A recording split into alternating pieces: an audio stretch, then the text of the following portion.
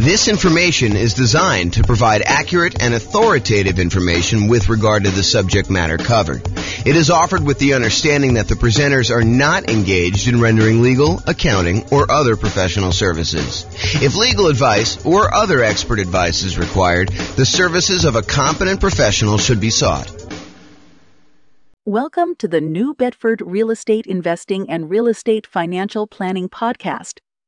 Learn all about investing in real estate in New Bedford, Massachusetts, with a combination of real estate financial planning and modeling with numbers specific to New Bedford. Plus syndicated, more generalized recordings of live and pre-recorded real estate investing classes, not all of them specific to New Bedford. Be sure to stay tuned after the podcast for a message from our sponsors. Well, good morning and welcome, everyone. I am your host, James Orr, and today we're continuing with the series we have on improving cash flow. We find ourselves in a market where prices have gone up very rapidly over the last few years, maybe not so much in the last year or so since interest rates have gone on a tear, but interest rates are up a lot and rents are up, but they're lagging a little bit behind what the increase in price and the increase in interest rates have done to cash flow, such that cash flow is not as great as it was if you were acquiring the same property a year ago as it is today. And so cash flow has become more important than ever, and yet harder to attain than ever. And we need some additional strategies to improve on that cash flow. And so this is the series we've been doing on how to improve that cash flow. And we've covered so far a bunch of the different stages of acquiring a rental property or owning a rental property. And I've broken out how to improve cash flow into those various stages. So for example, we covered all the different strategies you can use to improve cash flow or cash now when you're searching for properties. We've already covered that in a previous class. We've covered all the strategies to improve cash flow when you're financing the property. We've covered the strategies when you change the strategy that you're using and when investing, going from short-term rentals to long-term buy and hold, or, renting out, house hacking, or something like that. So we talked about all the different strategies you can change to improve cash flow. Talked about improving the property to do cash flow. We've talked about how to improve cash flow during the stage when you're marketing the property for rent. And we've talked about all the ways to improve cash flow when you own the property. Now we're going to talk about the last section, which is all the different ways to improve cash flow when you are renting the property. So this is all the stuff related to when you're renting the property. So let's jump right into it. I've broken down this stage into 5 different subgroups. So for example, I have a subgroup for when you add different services, when you add additional services, or when you add done for you services. I have a subsection for charging appropriately, billing back tenants for the things that they really should be paying for, or tiering rent by credit score, or collecting pet rent, things where you are not necessarily charging your tenant appropriately for doing that. I've got a whole section on convenience billing, changing the frequency of when you bill, getting them on or off auto pay, giving them a discount for on-time payment versus charging a late fee, and changing the term of when you do bill as another example of convenience billing. Then we've got a whole section on timing, giving them notice starting early to test high rents and renewing during peak season. And then finally, there's a miscellaneous section for making sure that your tenants have renter's insurance. And so let's jump right into those because I want to make sure we get them all covered, and I have a few things to say about each one. All right, so let's talk about the group of adding services. And I think these two are related. There's the additional services that you can add to offer to your existing tenants where you can increase your rent. So as a really simple example, can I add a high-speed internet and charge extra for offering that as an additional service to my existing tenants? As just one example. Or the second one here is done for you services. Can I offer them a done for them service where they wouldn't have to do stuff anymore? For example, let's say they live in a single family home and normally they would be responsible for lawn care as part of renting that particular property, but we could add a optional or maybe mandatory service for them to have the lawn service taken care of for them for an extra fee. And the extra fee can be more than what the person we are outsourcing it to would charge. There's a little bit of overhead and oversight that you need to do, and a little bit of risk, honestly, that they won't pay, or there'll be vacancy or whatever it is. So you should charge a small premium for offering additional services, additional done-for-you services. But you could do stuff like lawn care or snow removal or house cleaning or whatever other services that they might find valuable based on your knowledge of them as your tenants and what they might want. Okay, so either offer them additional things like high-speed internet or whatever you're doing there, or done-for-you services. The next group is charging appropriately. I don't know how many times I brought clients out to look at a property where the current landlord is not billing back for utilities. They're renting their properties and they're saying, water is included in rent, or electricity is included in rent, when you could measure the utilities and bill the tenants back separately for these extra utilities.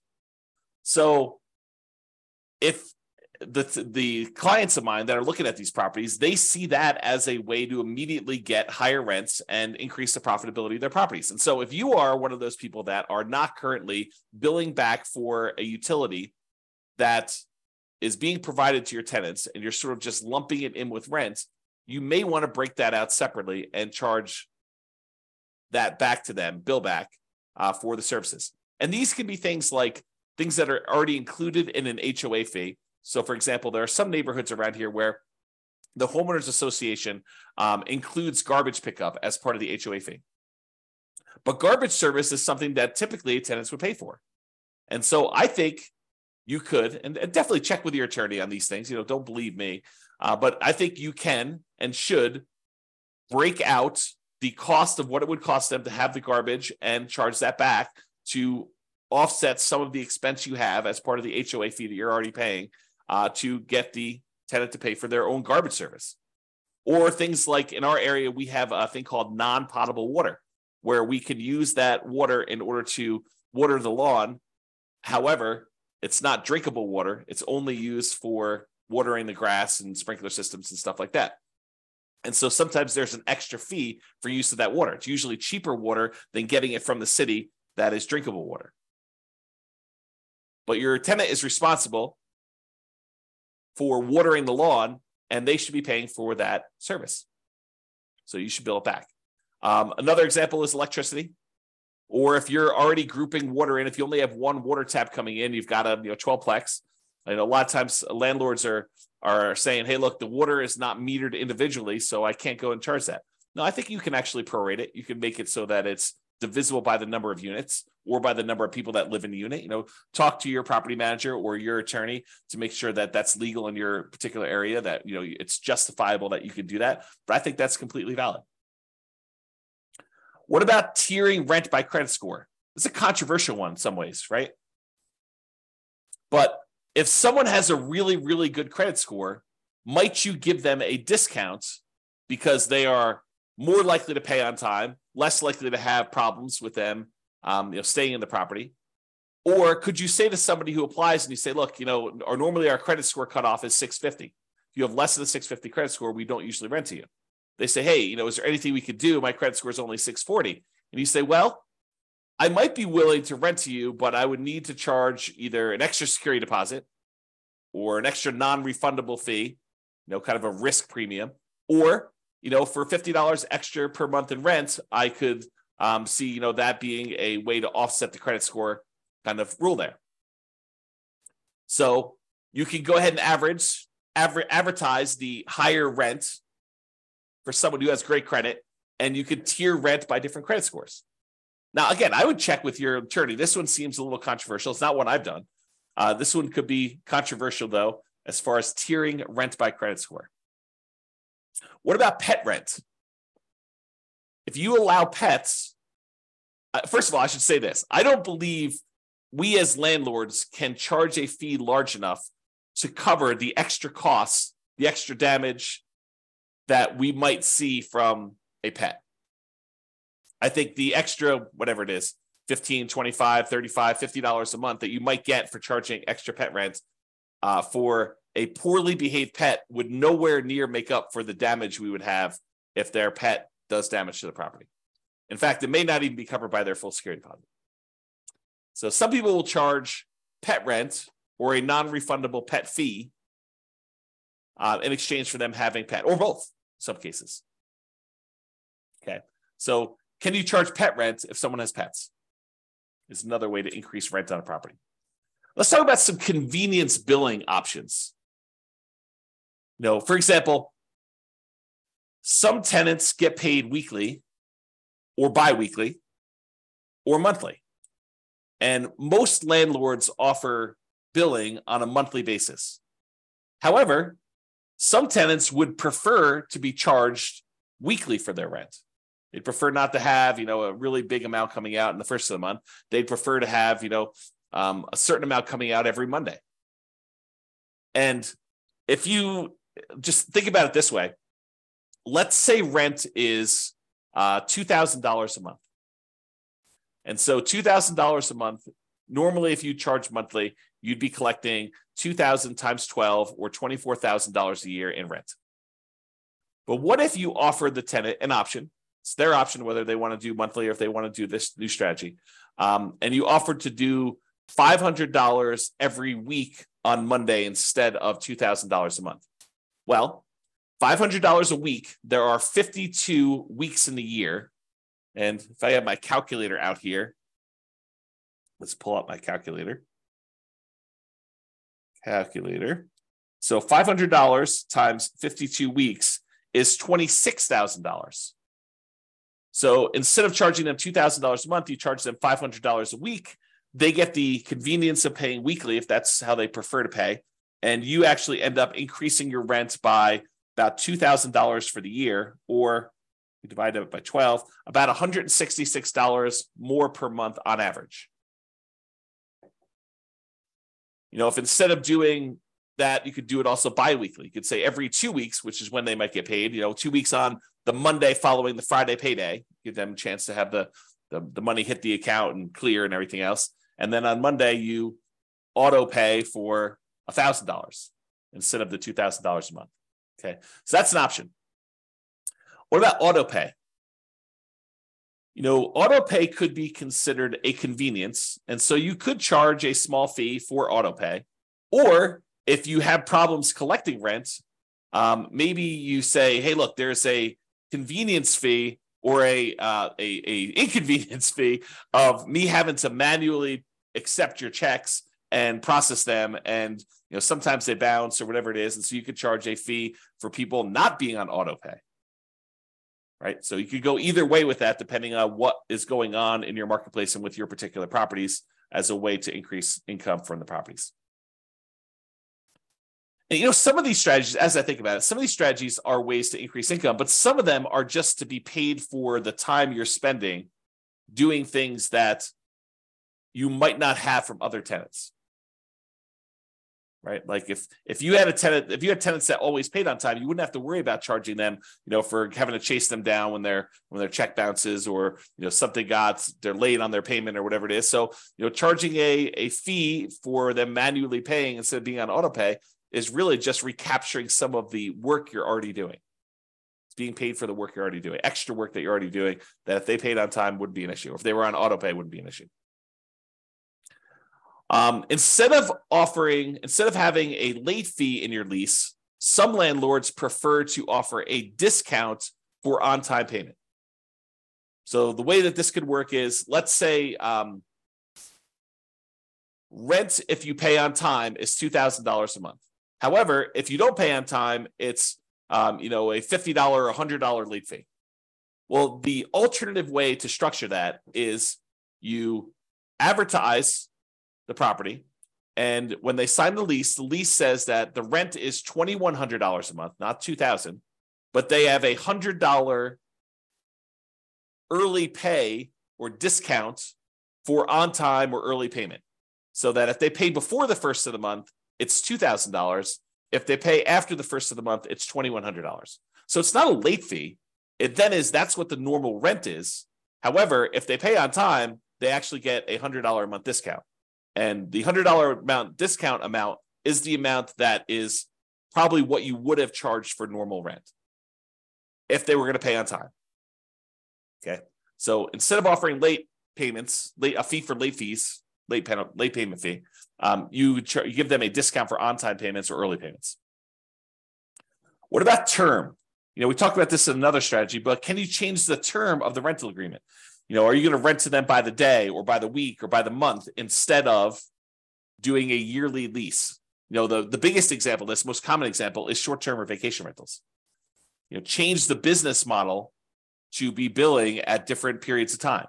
Somebody wants to do a week-to-week lease or a month-to-month lease, you can increase the amount of rent you get. Typically, the shorter the lease period, the shorter time period you have for your lease, the more expensive it tends to be. A daily rental is typically more expensive than a weekly rental. A weekly rental is typically more expensive than a monthly rental, and a monthly rental is typically more expensive than a quarterly rental, and a quarterly rental is typically more expensive than a yearly rental. Think about it that way. All right? So those are the different convenience billing options. What about timing? Using timing in order to improve the rent you're getting a property. So one of the things is giving your tenants notice 60 to 90 days prior to their lease expiration to find out if they plan on renewing and what the renewal amount will be for them. And if they're not going to renew, then being able to start marketing the property early, ideally at least 60 days ahead of the lease expiring, and so that you can test higher rent than you think you might be able to get. And if you don't get any inquiries or calls on that, or any reasonable number of inquiries or calls, within a week or two, then maybe you drop it back down the tiniest bit. But you have 60 days, full 2 months plus, in theory, to be able to market this property before you'd have a vacancy. Now, one of the things we're trying to avoid here is avoiding vacancies. Getting that tenant lined up way before the lease has actually expired and the current tenant is moving out. Now, if the tenant renews, that's great. Then you've got a renewal. You don't need to worry about it. You sign the new lease, 60 to 90 days ahead of time. You get them ready to go for their next year. In most cases, I think rents will probably bump up a little bit, just kind of like cost of living. Maybe not to full market rent, but sort of like maybe a halfway of what we saw as a rent increase for the year. That way you don't get stuck 5 years from now with significantly below market rents. You're kind of like increasing a little bit each year. But then if they decide not to renew, then you have this head start to be able to test high rent and test early and lower your rents if you're not getting the responses you need in order to get that property filled before it goes vacant. And then ideally, you want to be renewing in peak season. So schedule your leases to end during peak rental season. And that may be a little bit different depending on what market you're in. In our market here, it's probably in the springtime, kind of like spring to early summer, like May. So schedule your leases to end during peak rental seasons. You don't want a lease to end between Thanksgiving and Christmas in most cases. So what if you have a tenant that gets evicted and they happen to have the property vacated, right after Thanksgiving? Do you do a year lease from Thanksgiving? No, you do not. You market the property because it's vacant right now, but you tell them that the lease is either a short lease, like it's a 6-month lease to get them on cycle, or it's a long lease, it's an 18-month lease to get them on cycle. But you don't voluntarily put a year-long lease in place to have yourself be vacant again in Thanksgiving and Christmas. You're setting yourself up for failure, setting yourself up for below market rents if you're constantly having to market your property between that Thanksgiving and Christmas time. So you want to go and optimize your rent. So sometimes you might have a 14-month lease. Sometimes you might have a 17-month lease. Sometimes you might have a 6-month lease, although I prefer to do at least a year. But you do whatever you need to do in order to get on peak season if you find yourself having to lease a property at a less than optimal time for the first one. Then after that, ideally the lease is coming due in a period of time where it's optimal and you can just renew for 1 year at a time based on that. But get on cycle to begin with and then work with that. Okay. So those are all the things with timing, making sure the timing is in your favor for doing that. And then finally, renter's insurance. And you might be saying, renter's insurance? James, why is renter's insurance on here as a way to improve cash flow?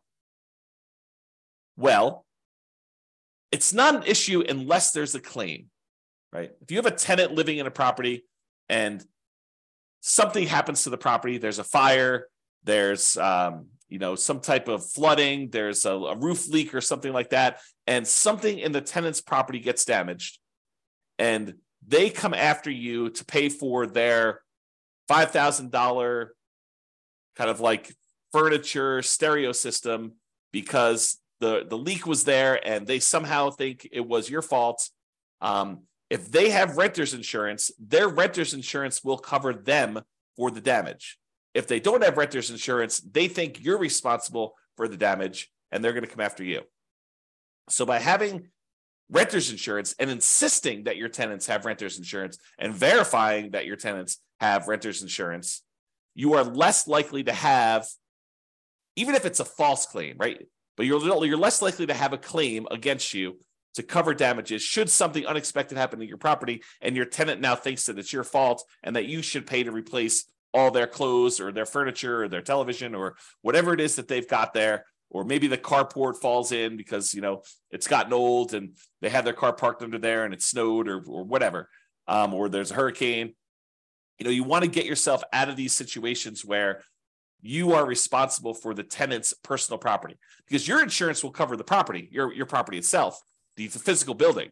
But your insurance as a landlord does not typically cover what the tenant owns inside the property, the tenant's personal property.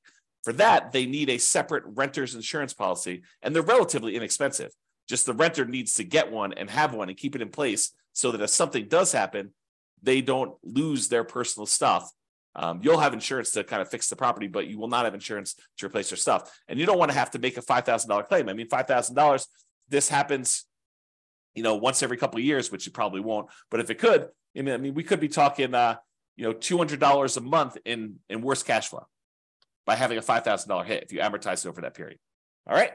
So in conclusion, optimizing cash flow is really about maximizing income whenever we can and minimizing expenses. And today, I think a lot of the ideas we had, there may be a couple in there that were a little bit larger, but a lot of the ideas we have were like really small amounts. And I think for a lot of folks, you wouldn't even bother with a lot of these unless you were really trying to optimize and get like the most small wins on your property. I think for the most part, if you do the big things, use the right strategy, get the right financing in place, kind of do the things to make sure that your property is rented and rented right. I think you don't need to play around with some of these things that might increase it by $25 or $50 a month. Because I think you get to a point where if you've already optimized in other areas, adding these additional ones on there start to get excessive. If rent was $2,000 a month, and you've done a couple things to kind of bump it up to $2,050 or $2,100 or maybe $2,150, if you think you're going to add another thing on there that's going to get you an extra $35 or whatever it is, I think it's harder and harder to do those extra amounts. The further you get away from kind of like the range of rents that you're getting, the harder it is to get those additional wins, additional improvements. Okay. So there are things you can do on properties you already own that will improve your cash flow. It's sort of what we talked about today. It is better, in my opinion, to take a more holistic approach, look at all of the different stages, look at all of the different ways that we can optimize, and pick the ones that make sense for you and your particular situation and your particular properties. All right. That's all I got. I hope you've enjoyed this particular class. Have a great day. Bye-bye for now. With home prices up, mortgage interest rates up, and rents up, but not quite enough to counteract the higher prices and interest rates, cash flow on rental properties in New Bedford is harder than ever. Book a call with the Real Estate Financial Planner to apply our proprietary 88 strategies to improve cash flow on your rentals. See the show notes for a link to schedule your call and improve your cash flow today. If you're a real estate agent, lender, or professional in New Bedford that wants to help our real estate investor listeners, consider reaching out to learn about collaboration opportunities with this podcast. We'd love to add more value to our listeners by having you assist our investors buy, sell, and finance their real estate investments. See the show notes to schedule a call to discuss collaboration opportunities.